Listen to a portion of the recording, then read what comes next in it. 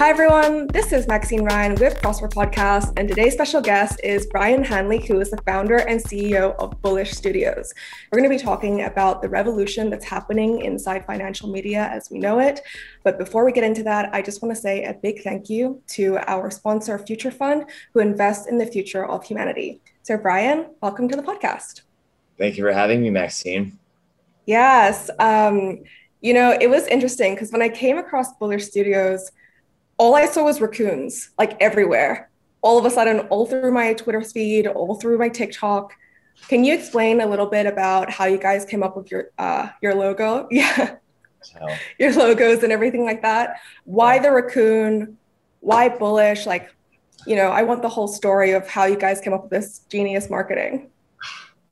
Yeah, it's a good question. How do we land on bullish? It's been a word and a term that's just thrown around a lot, both in the financial world, but also in culture. It's something that a lot of people understand. It kind of projects positivity and, with a little bit of aggressiveness. So, we kind of settled on that name, before we launched. We really liked it. Bullish was a solid name and kind of rolls off the tongue. Previously, I worked at Vice, and it was always great to walk into meetings and when you say your advice, it's just like simple. Everybody knows how to spell it. There's no abbreviations. It's just like, boom. Oh, got it. Great. So that's been, that's kind of, I guess, how we landed on that.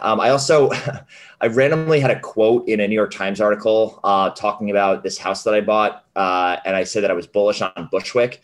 And one of my colleagues commented on my Instagram being like, bullish on Bushwick should be the name of your book. And I kind of drew inspiration from that. So that's how we landed on bullish. The raccoon is a kind of a more nuanced story because, one of my partners, Jordan Kimley, who kind of joined a couple months after launching, helped kind of pioneer a lot of the kind of creative at the company. And, we worked with a New York City-based graffiti artist called Doug One to design our logo. And the raccoon was something that was cute, but also disgusting and ugly. And we found people sharing it. There's a Twitter account called Raccoons Daily, and it's just somebody that tweets out pictures of raccoons. So we're kicking around that. We have kind of another logo that we use, which is a little emblematic of the Illuminati logo. Mm-hmm.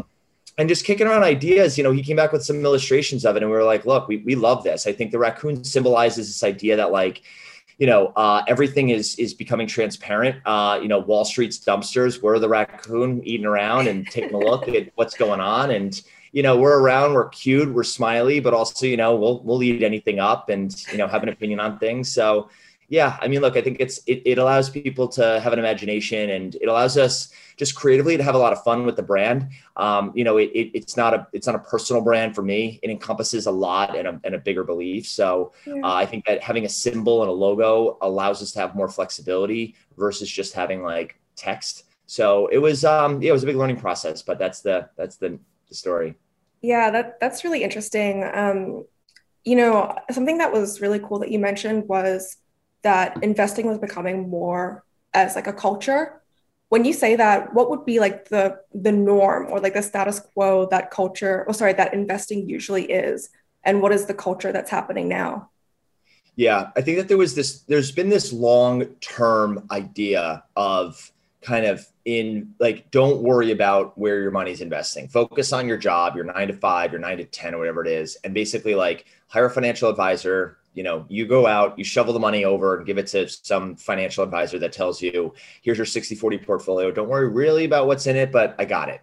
And I think there was this whole idea of how do you separate people from their money for a while and just diversify them broadly in just the world stock index. And I think when you start to look at trends that are happening in culture outside of, from everything from the civil rights movements that are happening and, voting with your dollar and all these things. And then you start to unpack where people's money actually is. There's a huge discrepancy there. It's one thing to not shop at, Canada Goose because you don't believe in what their kind of beliefs are, but things start to get a little bit more interesting when you start to look at the average 401k in the US.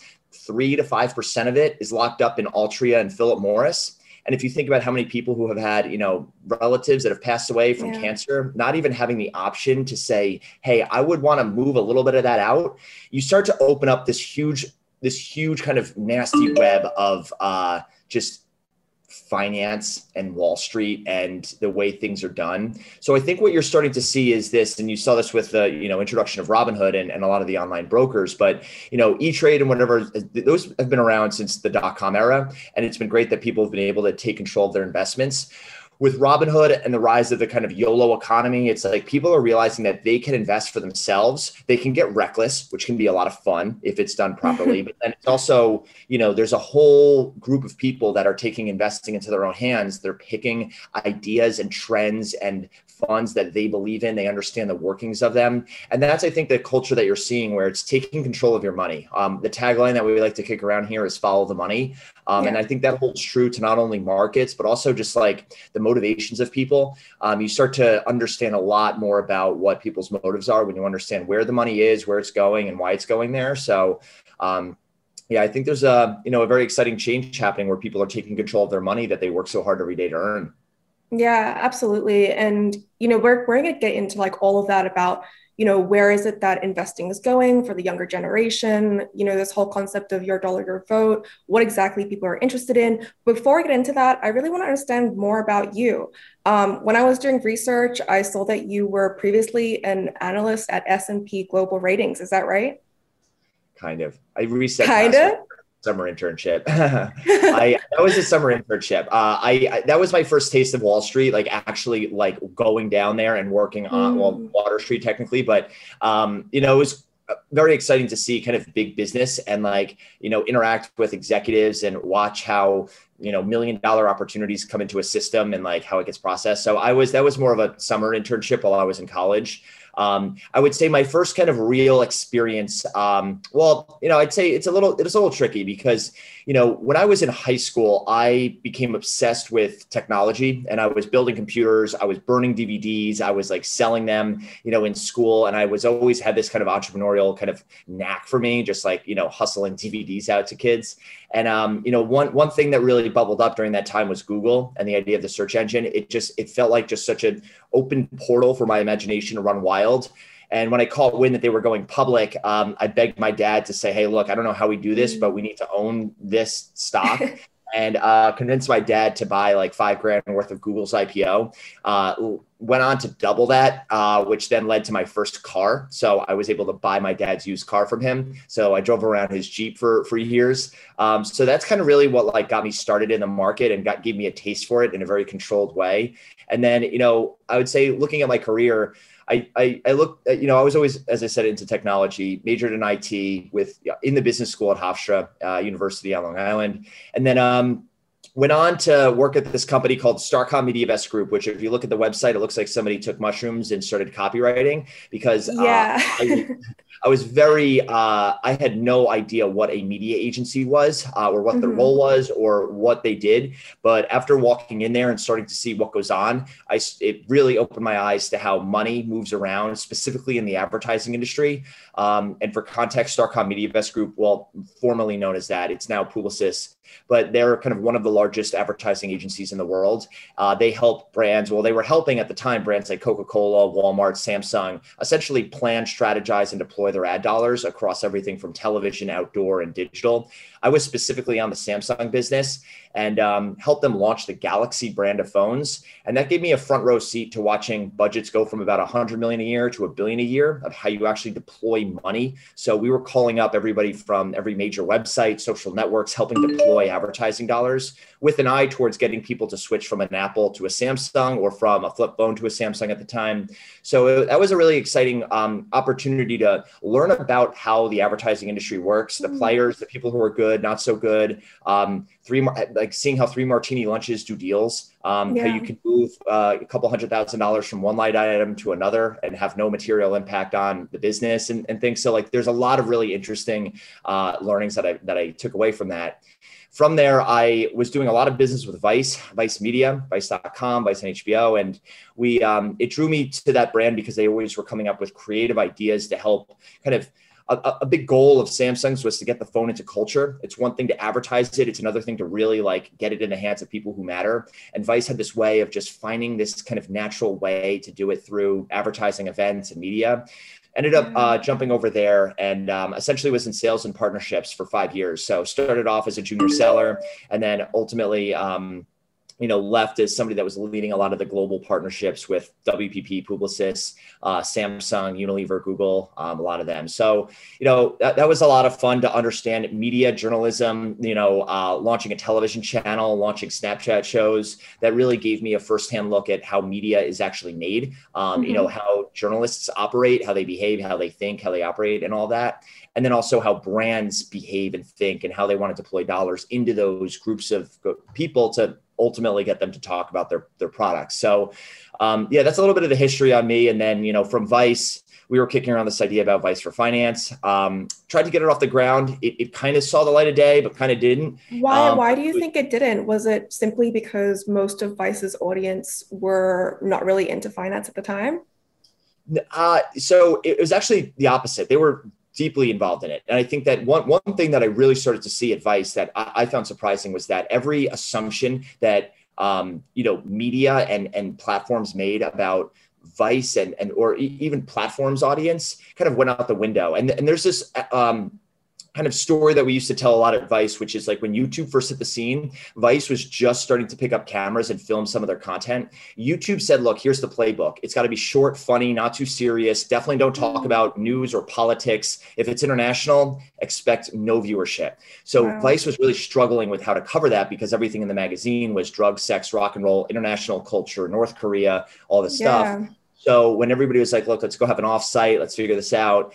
The lawyers were like, yo, you got to upload content from due to our contract. So we uploaded, I think it was like the Vice Guide to North Korea, which was a 25-minute long documentary of everything, the opposite of the YouTube playbook, blew up on the platform. It literally, it was one of the first documentaries on YouTube and just blew up. So it really, I remember that one. Like, I remember it, like seeing it and being like, oh my God, I haven't seen anything like this on YouTube before.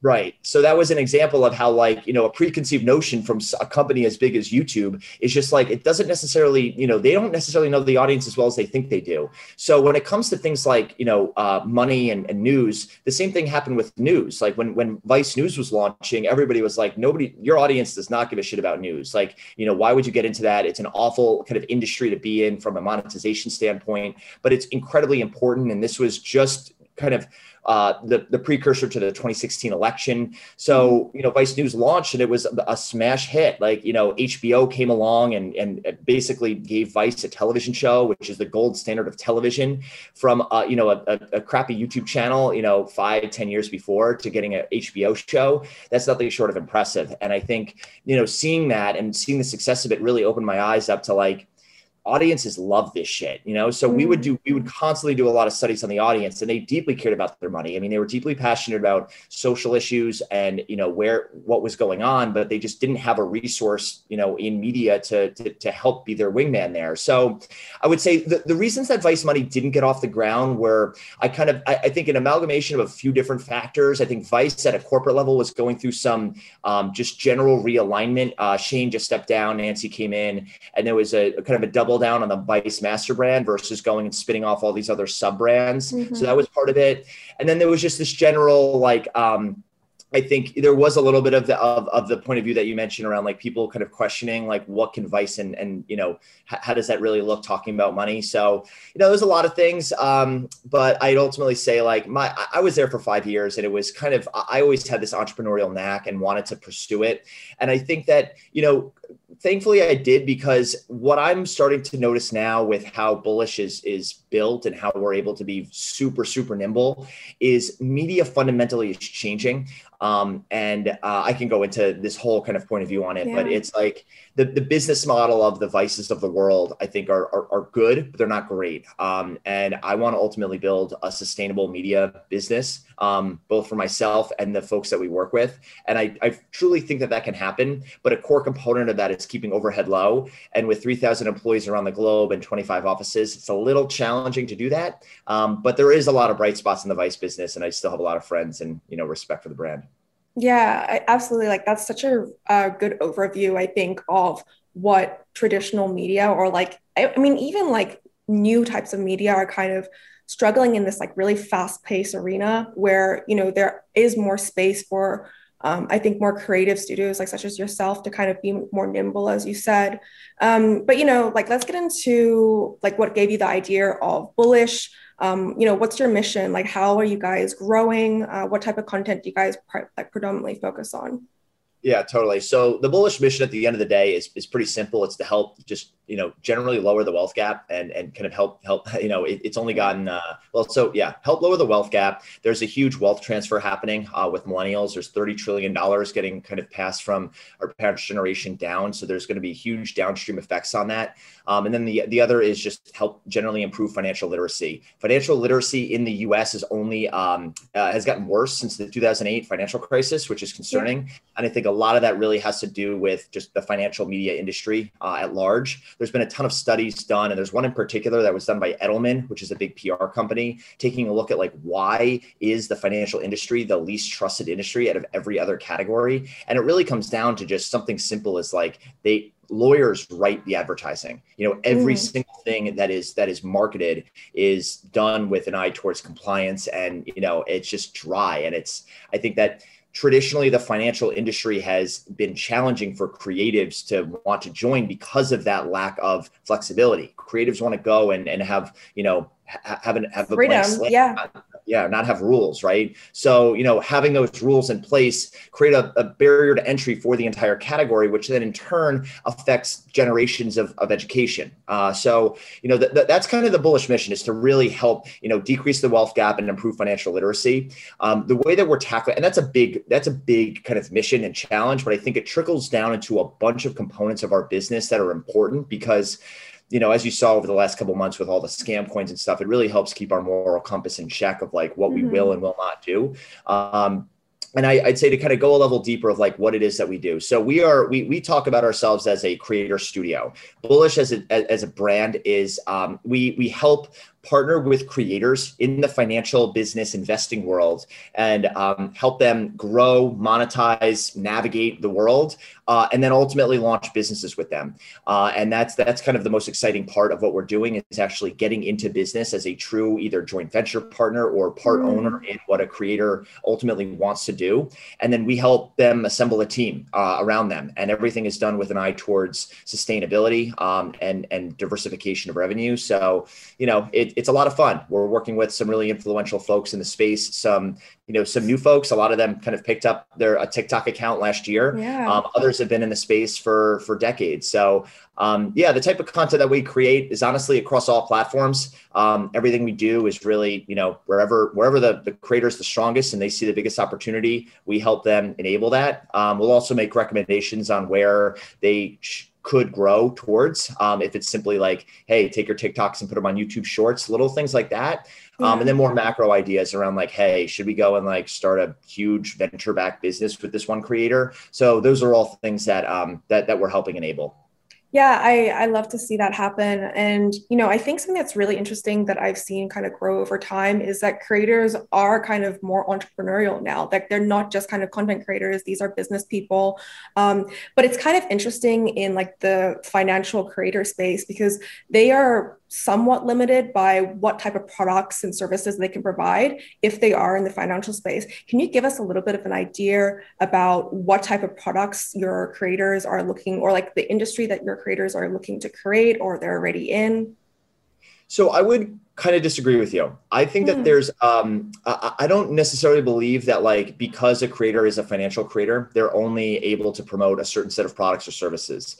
I think that like at the end of the day, these creators are people, they have personalities and they have stories to tell. And everybody that we work with is a storyteller of some shape or fashion. Everybody wears sneakers, shoes, t-shirts, hats. Just opened. I think that, the possibilities are endless for what they can do. I think that, what I like to see is the ones that are the kind of most random ones. At its core, yes, our major clients are the broker dealers, the big brokers, the Robinhoods, the M1 Finances, the Betterments, all the robo advisors. Yeah.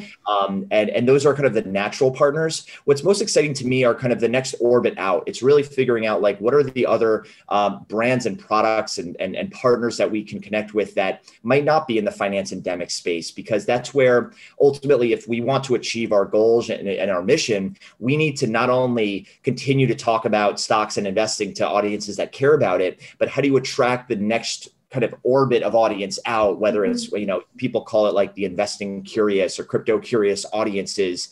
How do you go and engage them and bring them into the actual, orbit of these true financial creators? So, there's a lot of work that we're doing to kind of launch shows and ideas with creators that might not be in the financial niche, but then ultimately kind of jump into that category. And we're seeing the same happen with creators in the financial world that want to go and jump into esports or into sports betting or whatever it is. And that's ultimately where I think that it's funny, every time like there's a form that a creator needs to fill out of like, what category are you in? It's like, well, I'm actually in 3 or 4 of them. And we're constantly working with creators to mold from there. So yeah, I would say like, look, a lot of our clients and the folks that are helping keep this mission afloat and the business afloat we're an advertising-based business right now. In the future, we might look to evolve that. But ultimately, and there was an interesting study done that says 80% of creators' revenue comes from brand deals, whereas 0.5% come from subscription revenue. So it's really funny when I see all of these VC-backed companies coming in, beating this drum about how,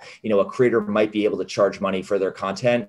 And it's like, look at what Facebook has announced with $1 billion and what Snapchat is doing with their $1 million a day. That's where the money's going. And that downstream puts money in the creators' pockets without having to do sponsored content, without having to ask their audience for money, without having to ask for all of these things. So I think the advertising-based business model gets a lot of heat, but I fundamentally push back on all of that and think that, advertising it enables media to be free. And if we want to go and educate the masses beyond high earning people who can afford subscriptions, you really need to have an advertising-based business model. And that's what we're helping navigate. That also comes down to the fact of like making sure our creators are getting what they're worth. We get a lot of lowball offers, a lot of people that are trying to just get things for free or low cost. And we help really navigate the creators and educating them on, look, this is what you're worth. Like there's other deals that are willing to pay you more. But so we help them kind of as a partner navigate a lot of those challenges.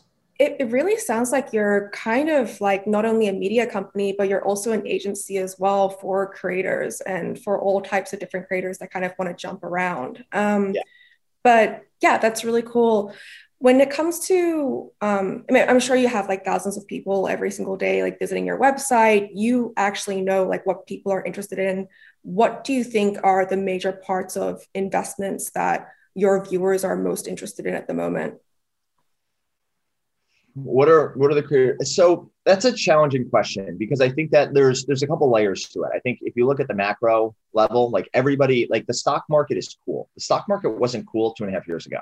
So it is cool to talk about money, and it's becoming more and more cool. It's cool to invest in things that you love, that you have access to. So I think we're generally like across the board, numbers are up because people give a shit about money, and it's in all different types of facets. I mean, we have an article blowing up on our website right now about something related to traveling with weed, right? And we see general cannabis being a huge kind of component of the conversations in the future, and cannabis has been part of the stock market companies, cannabis companies have been listed on the stock market for years now. So that's been an exciting area. I mean, look, you have the kind of waves of things like, Dogecoin and NFTs, and then GameStop and AMC and kind of whatever the flavor of the day is. But I think it's important to remember that like when those trends come, they're not like, yes, the conversations around them will die down a little bit, but there's still communities of people that are born from that. And there's a huge opportunity within those communities that, maybe like other media companies might be overlooking. And I think a good example of this is Dogecoin. Dogecoin was like one of the, I mean, it's been around for years and it just so happened to kind of start to trend again this year. But if you look at somebody like Pro, the Dogecoin millionaire, he's somebody who kind of went all in on it and was able to build a media platform around him and a business around it. It enabled him to quit his job, focus on this full time. He's got an audience of, hundreds of thousands of people that want to listen to him and understand his lifestyle. So that's kind of one area that's like popping up of like, well, there's something there. There's NFTs, crypto, kind of name it.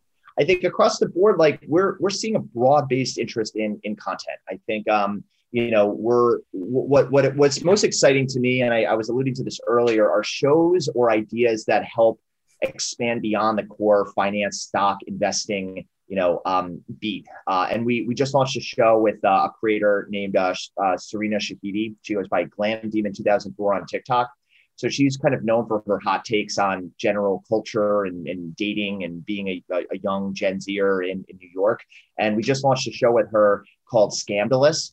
So it's a show about scammers, swindlers, and fraudsters. And she's, for the longest time, she just got a write up in the Times about, what the evolution of a girl boss looks like. And she was talking a lot about Elizabeth Holmes from the founder of Theranos being a kind of a huge scammer. So like telling stories about that, the first episode is all about Charles Ponzi and the kind of the start of the Ponzi scheme. So her bringing a story like that to her audience, which are generally, 18 to 24-year-old women that are, city-based, that are, on a track to be, affluent, it's like, that's a great show for us. And I look at that and I see a ton of potential there. So that excites me. And I could go on and on. There's tons of ideas and opportunities, but our creators are in kind of very different subcategories of finance. We've got some that speak to traders on Wall Street, other that are speaking to, these, younger women that are, dating around in New York. So, I think it's great that we have this ability to have tentacles in a lot of different places. Whereas if we had like Bullish is not in itself necessarily a consumer facing media brand. We have Bullish Rippers, which we're building into one. But we see Bullish as kind of more of an aggregator that can kind of connect people to creators that they might find interesting. Yeah, I mean, that's really, really cool. It seems as though you're kind of finding like where the conversation about money is happening in niche communities that no other financial brand has really been able to capitalize on ever before. So, something that was really interesting that happened was that TikTok, I think just last week, announced that they're going to be banning influencers that promote high-risk financial content to protect young investors. Now, like my thoughts on this is that I think that's I have two thoughts. Like one side of me is just kind of like, well, there's so many other kind of scams and things like that that are being pushed in other industries that are being promoted on TikTok, and that there could be probably a more elegant solution that could happen on like TikTok itself. But what's your thoughts on this? Like, do you think that was a good move to do? Do you think that's just a natural progression of what was happening? Yeah, I think it was a great move. I think it needed to happen. And I think what you're looking at is they're added the long time saying of like Silicon Valley versus Madison Avenue, and just generally like Silicon Valley point of view. Like Mark Zuckerberg, I didn't realize that our platform could be used for hate or misinformation. Like you're enabling billions of people to communicate with each other. Like this is happening. We saw what happened during the 2016 election. Like anybody that is starting a social network today, it is not an okay excuse to say, I didn't realize this would happen. And then when it comes time to policing it, it's actually a tougher challenge than we imagine. It's like this is all like you are enabling network effects. That is in your pitch decks. That is what you're telling investors. So these types of things are going to, trickle through, through the platform. I think that this is a much needed policy change and just update, because look, the amount of scam coins that have kind of hit the market, and they were flourishing on platforms like TikTok. And, when you look at Google and Facebook, they just have for somewhat blanket bans on crypto, in some complex financial products. Those platforms require the advertisers to upload documentation, especially depending on what country you're in, that like you are a registered like broker dealer and you can offer these things. So, I love how kind of some of those other platforms are navigating that. And as it pertains to TikTok, it's like, look, there was nobody who was going to stop the crypto meme, scam coin kind of But don't you think that there's don't you think that there's a little bit of like a contradiction there? Because on like one hand, you're saying that you have a creator that, made all his money from Dogecoin. You have probably a lot of creators that have had their whole careers built on TikTok. And then you're saying it's a good move for TikTok to ultimately ban like financial creators. Like these are the platforms that, because of the free reign and these network effects have allowed creators to even have a career in the first place, or like completely change their lives. Yeah, but TikTok needs to overcorrect right now. They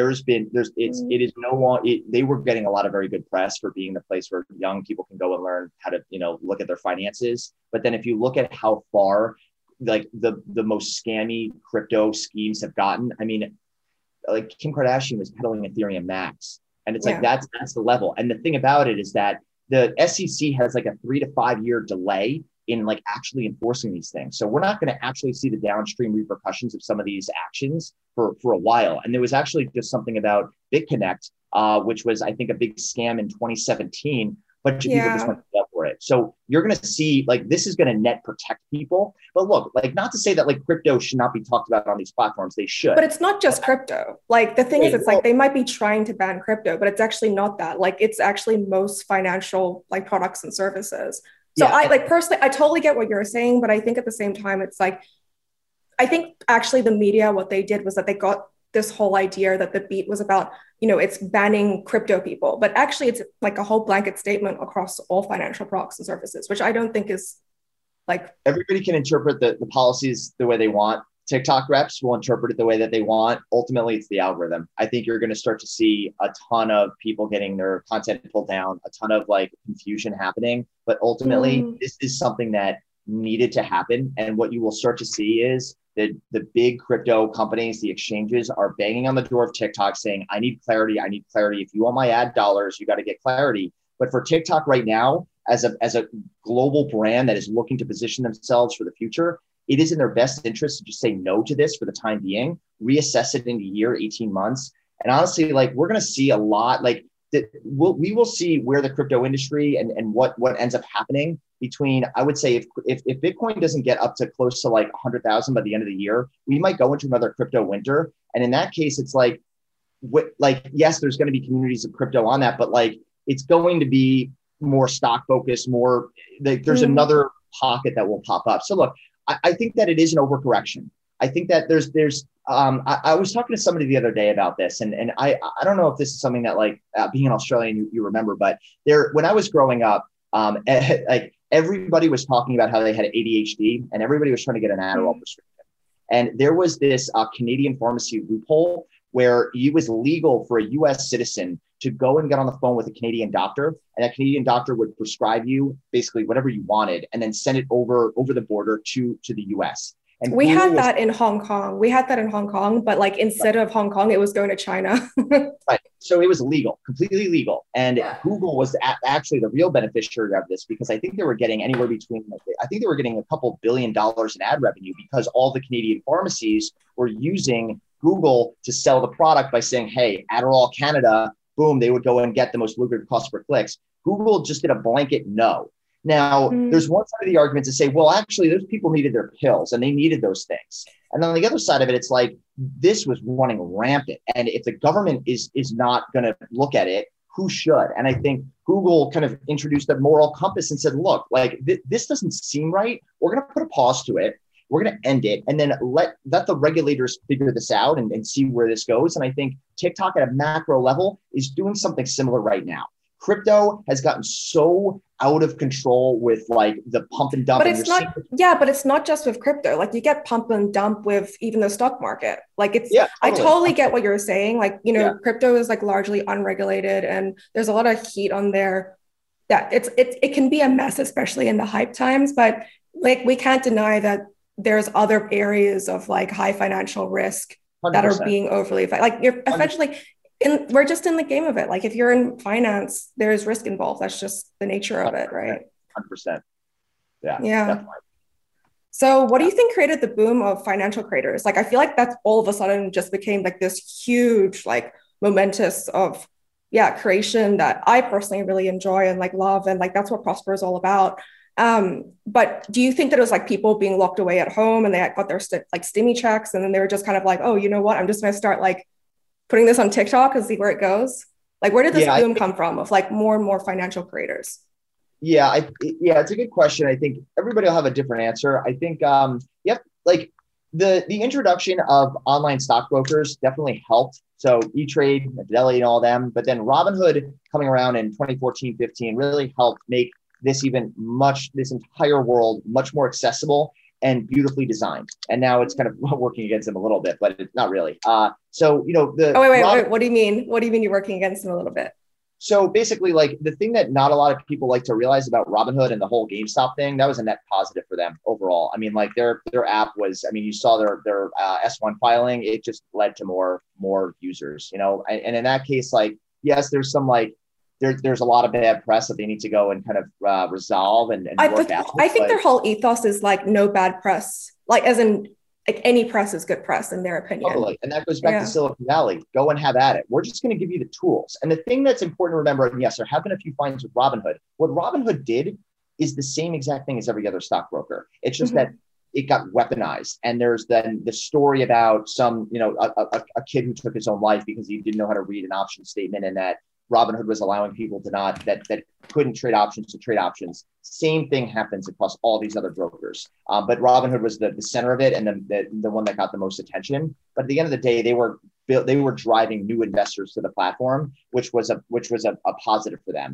But going back to your question about how this came about, I think there's an interesting chart that shows the growth of Wall Street Bets and the subscriber count of that subreddit with the introduction of options on Robinhood. And there's a direct correlation between that.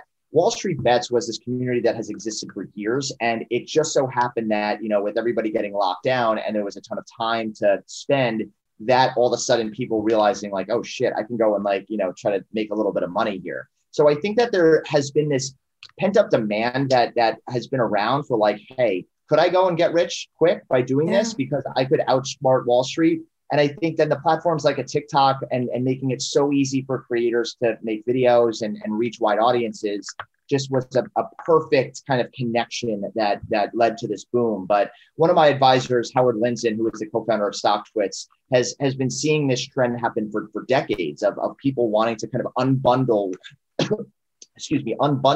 the S&P 500 and take control of it. You know, Americans are too diversified. So, you know, he was investing in Robinhood and a lot of these other platforms, you know, 5-10 years ago. And now like a lot of that big trend and that paid off. So fintech is eating the world. And then platforms like TikTok enabling it to create very addictive features for creators to keep creating enable this whole boom of them. Look, a lot of them have been around for a while too. Like Graham Stephan, Andre Zick, a lot of them have been on YouTube for a while, but the niche overall grew massively during Corona. So I think it was a kind of an amalgamation of a bunch of different kind of trends that all came about together into one. Yeah, that's cool. So what is driving this connection between young investors and these creators? Like, you know, earlier in the conversation, you were saying that it's all about trust and like, you know, traditional financial media, people just do not trust it at all. Do you think that having like a personality, a face, maybe like even a voice for these niche communities are kind of like bridging the gap between young investors and the trust that they need to make their first investments? Yeah, generally everything is talent led. You have to find the creators that have a point of view that it's a strong point of view, it's a good point of view, and it needs, you know, that they need help. And that's ultimately what leads to the most engagement with their audience. And I think when you look at media companies overall and the amount of engagement that they get versus creators, engagement rates are, you know, double, triple, quadruple because they can have a one-to-one dialogue with their audience. Whereas a media company, it's a little more challenging to do that. Now, not to say that media companies don't have personalities. I mean, they do. And that's where there's a lot of bright spots there. But ultimately, that's the biggest risk for media companies because then they go and leave. And I saw this at Vice when Vice, you know, worked with Desus and Mero to bring them from a podcast to a TV show. And then after their contract was up, they jumped over to Showtime. I want to ultimately be on the talent side. And that's where we can kind of like help creators navigate that and make sure that they're getting their value and helping them know which platforms they should be partnering with and grow from there. So I think, yes, personality, talent driven is a key component for what we look for. And then that leads to stronger engagement and ultimately trust with the audience. At the end of the day, the only thing that we have with our creators is trust. The only thing the creators has with their audience is trust. Anytime that trust is broken, it's game over. And then and what we saw, and this is why I have such a strong point of view and on the, the point about TikTok and their banning is that like you saw a lot of creators that might have not looked at their audience in the most positive light by trying to push them on some scams. And whether those are crypto scams or other types of financial products, it's disappointing it's just disappointing to watch people with such large audiences like try to take advantage of their audience like that. And I think what you saw with FaZe Clan and them kicking out members of the team, it's like good. Like you're Sorry, just cut out with what? Sorry. With the FaZe Clan. Mm-hmm. So FaZe Clan suspended 2 members and removed 1 for promoting crypto schemes that weren't approved by FaZe Clan. So you're like they're selling this to their audience to go and do it, and then they're the one that are benefiting from it. That's that's straight up scamming audiences. But surely that like doesn't have much steam, right? Like usually if you are known as a scam artist, you're kind of like done for, and people go, okay, like I've learned from that. Do you think that there's like, especially in the financial space, just like a natural progression of like bad actors being phased out over time? Oh yeah, of course. And that's where, the creators that maintain the trust with their audience will maintain higher levels of engagement, higher levels of growth and everything. And that's where we have to take we have an editorial decision on the folks that we work with and we don't work with. And we've had to turn down 10 times more than we've worked with because you're looking at the history and you see how these people and what their point of view is in the world. And it's like, this doesn't fit our mission of trying to help decrease the wealth gap and improve financial literacy if this is what you're going to be doing with your content. And I'm a big fan of second chances. We've had a lot of creators go through things. This is a complicated category that we're trying our best to navigate. But there's always going to be bad actors. And yes, we very much are helping be the right hand for them to navigate that. But yeah, I think the trust that everybody has with each other is ultimately what's going to keep everything together. Yeah, that's cool. So like just to kind of round it up, like there's been a really interesting discussion coming up about how economically precarious it is for creators. So it's not just like financial creators, but just creators in general. What is your thoughts on ownership when it comes to these creators, their content, monetization? Yeah, I mean, look, creators are becoming the small businesses, right? And I think small businesses have traditionally looked at as the mom and pop bagel shop or whatever kind of down the road. But creators are that breathing new life into what it means to be a business owner, specifically a small business owner. I think that, we're moving to a world where everybody owns everything that they believe in. I mean, we own stocks and we own part of the country, by owning what we own. And I think that, as creators are looking at what their journeys look like, in the future, they should be owning the products and services that they believe in and that they want to promote. And I think we help them navigate that. When you look at what the kind of mix, like the revenue mix of a creator is, everybody's different. And I think there's no one model fits all, and there's no one monetization tactic that is the silver bullet. I think each creator has its own very particular nuances with how they monetize and how they look at how they want to use their platform for building wealth. I think the one really interesting component is, and this is something that I talk a lot about with our advisors and with the team internally, is that our media operation can operate as a break even, if not a loss. But what it's doing is that it's growing our opportunities that come into us that could lead to ancillary businesses that could be these high growth businesses. And we're seeing these come across our desk more and more now, which is why we're partnered up with a few folks on the venture side to help kind of essentially either potentially start our own fund or be a scout for others, where we're referring these deals that come in. And that's where the real value gets created. But the opportunity is from the media arm, because look, a creator can go and do every brand deal they want and continue to build revenue that way, but that's not necessarily a long-term sustainable strategy. Charging your audience for content, it works for some people, doesn't work for others. And we have a ton of ideas and thoughts on how creators can navigate that. We're always interested in the next thing. We're constantly testing, looking for signals. I think an example of this is some work that we're doing with a creator whose name is Tejas Halur. And he started off as kind of more of a crypto business focused creator and has turned into more vlog style, culture kind of stuff, lifestyle. And, he's partnered up with one of his friends who's starting an ice cream shop. And, he's becoming an advisor to that shop. And then we're essentially helping build connections there to see, okay, how can we make this thing a reality? And that's where, that's media driving a bigger opportunity. So it doesn't matter if if Tejas's particular operation is not profitable right now, but it's something that we're growing to. And if and when that ice cream shop hits it big, that's the downstream. But at the end of the day, it's all about media to engage and kind of build that groundswell effect. So I think creators should own own their work, own their businesses. We the way that we partner with creators enables ownership across the board, depending on what the relationship is with the creator and what the product and project is. There's different components and strategies to that, but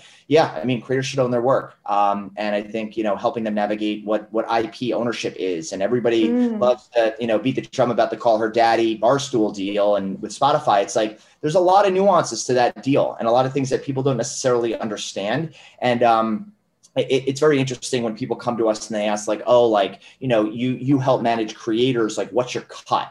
And it's funny how that's one of the first, I can always tell that if that is the first question that a creator asks, it's not the right question, and they probably are not going to be the best fit for us, because it doesn't matter what our cut is, because it matters the opportunity that we're unlocking on the other side of it that they would not otherwise be getting. So, and we've had cases where a creator comes in, they tell us what the rates that they're getting are, and we say, look, here's our cut on this particular on this particular part of our business, and we'll go and 10x their rate overnight.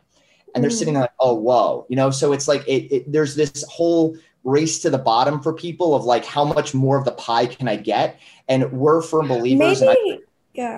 Yeah, sorry. I think that type of mentality probably comes a lot from them managing themselves, and then them kind of being screwed over by, these partnerships that they kind of feel like they don't get enough cut off. So maybe that will slowly die out, as more kind of, more agencies out there, more media companies kind of adopt what Bullish is doing now. Totally. Yeah. Look, I think there's some really interesting companies doing some things. There's an initiative called Fuck You Pay Me, which I like. They're basically kind of gathering a bunch of rates from across the board. Look, we are operating in a very unique space in media, because a lot of it is a byproduct for how the platforms have not been able to, handle creators and benefit them in a way. Instagram has never paid a check to a creator. And all of a sudden now they're on the back foot launching this $1 billion fund. And they might do some shopping tools or whatever, but that doesn't help 95% of the creators that have been uploading reels and Instagrams for the last 5-10 years. And I think that the idea that creators should create for free for a platform for future earnings is going away. And I think, people want to see business models. People want to see can I make money from this? And, then there's always the enjoyment nature of it. I think that, not every creator wants to be rich. Not every creator wants to run their own business. Not every creator wants to, take over the world and be this biggest thing. We have a ton of creators that work full time. They've got kids. They love picking up their phone for 5 hours, a week. And that 5 hours that they're spending on TikTok or Twitter or whatever it is so impactful. And then we have a team that basically supports that. So, everybody is different, and it comes down to knowing what the person's, more where they want to run with. But yeah, I agree. I think that, there's a lot of work to be done. Brands need to brands need to understand when and how to engage creators. I think that there's this idea that you can just go and run around with a couple $100 and get a bunch of stuff, but those are all short-term thinking. And, we're advising more and more creators to, move away from the one-off brand deals and move more towards closer collaborations and partnerships. Yeah, that sounds awesome. So just before we kind of finish this up, these financial creators, I think, are probably going to enter a bit of a winter. A lot of the big hype about the stock market, GameStop, Doge, and all this type of stuff has quietened down. What are maybe the three main, three pieces of advice that you would give financial creators right now, as kind of the trends are kind of dying down a little bit? So I think a lot of the big buzzy trends have died down a bit, but what isn't dying down is the fact that Robinhood is opening up record amounts of brokerage accounts, and so is every financial services company. The amount of money and opportunity that is in the financial category, and specifically financial technology and financial services, is not going anywhere. And I think you see this from Tiger Global coming in and just basically writing blank checks to anybody that wants to come in. We are just getting started. And I think it is, hopefully us as an entire community are learning a lot about Dogecoin and all of these other financial products so that we get, more and more, that we get smarter. What I would say is for tips for creators to help them navigate what they might be, is the name of the game is be yourself. If there's something that's passionate for you, talk about it. Don't feel that you need to only create financial content. Some creators that we're working with are just hard pivoting into doing something totally different, and it helps them grow their audience even further. And that's something that we get really excited about. And it goes into us working with creators that aren't necessarily in the financial niche to then bring them in, and then helping our creators go into other niches that they're passionate about. People and followers want to understand how creators operate and live their lives, and it's not just finance. So we're firm believers in diversifying, their content portfolio and strategy, but then also, where they're publishing their content. Single platform risk is real. If all of a sudden you randomly get, Zuckerberg decides to delete your account, and that's been your life's work for, 5-10 years. You can't really call Instagram to get it back. So we're developing tools and strategies for helping creators, truly own and own their audience. And we have this whole email newsletter initiative that we're rolling out with creators, so they truly do own their audience, and it's not a platform risk, so that, God forbid, a YouTube account gets deleted, there's still a backup of all of their content that their creators can discover. So we're excited about those types of opportunities. And yeah, I would say just keep creating. I think that there's a finite amount of financial creators that are what I would say high quality and are worth kind of engaging with. We need more of them. We need more people picking up their phone and filming content. The biggest hurdle for young creators is just pressing record and clicking publish. And we're thinking a lot about how we can help design spaces, initiatives, studios, projects to enable that first, the people that are not creators coming into becoming creators. And, TikTok has, rallied a lot of people that were not creators to becoming them. And I think that is a huge, if you as a platform can help, enable that, that's where you're going to win the game. And that's what TikTok is enabled to do. And the tools that TikTok has are starting to challenge Adobe's Premiere Pro. And when you start to see that, that's a massive industry that they're kind of disrupting that not a lot of people are talking about. A kid can whip up a vlog in 10 minutes on his phone, and that would typically take an editor a week to do.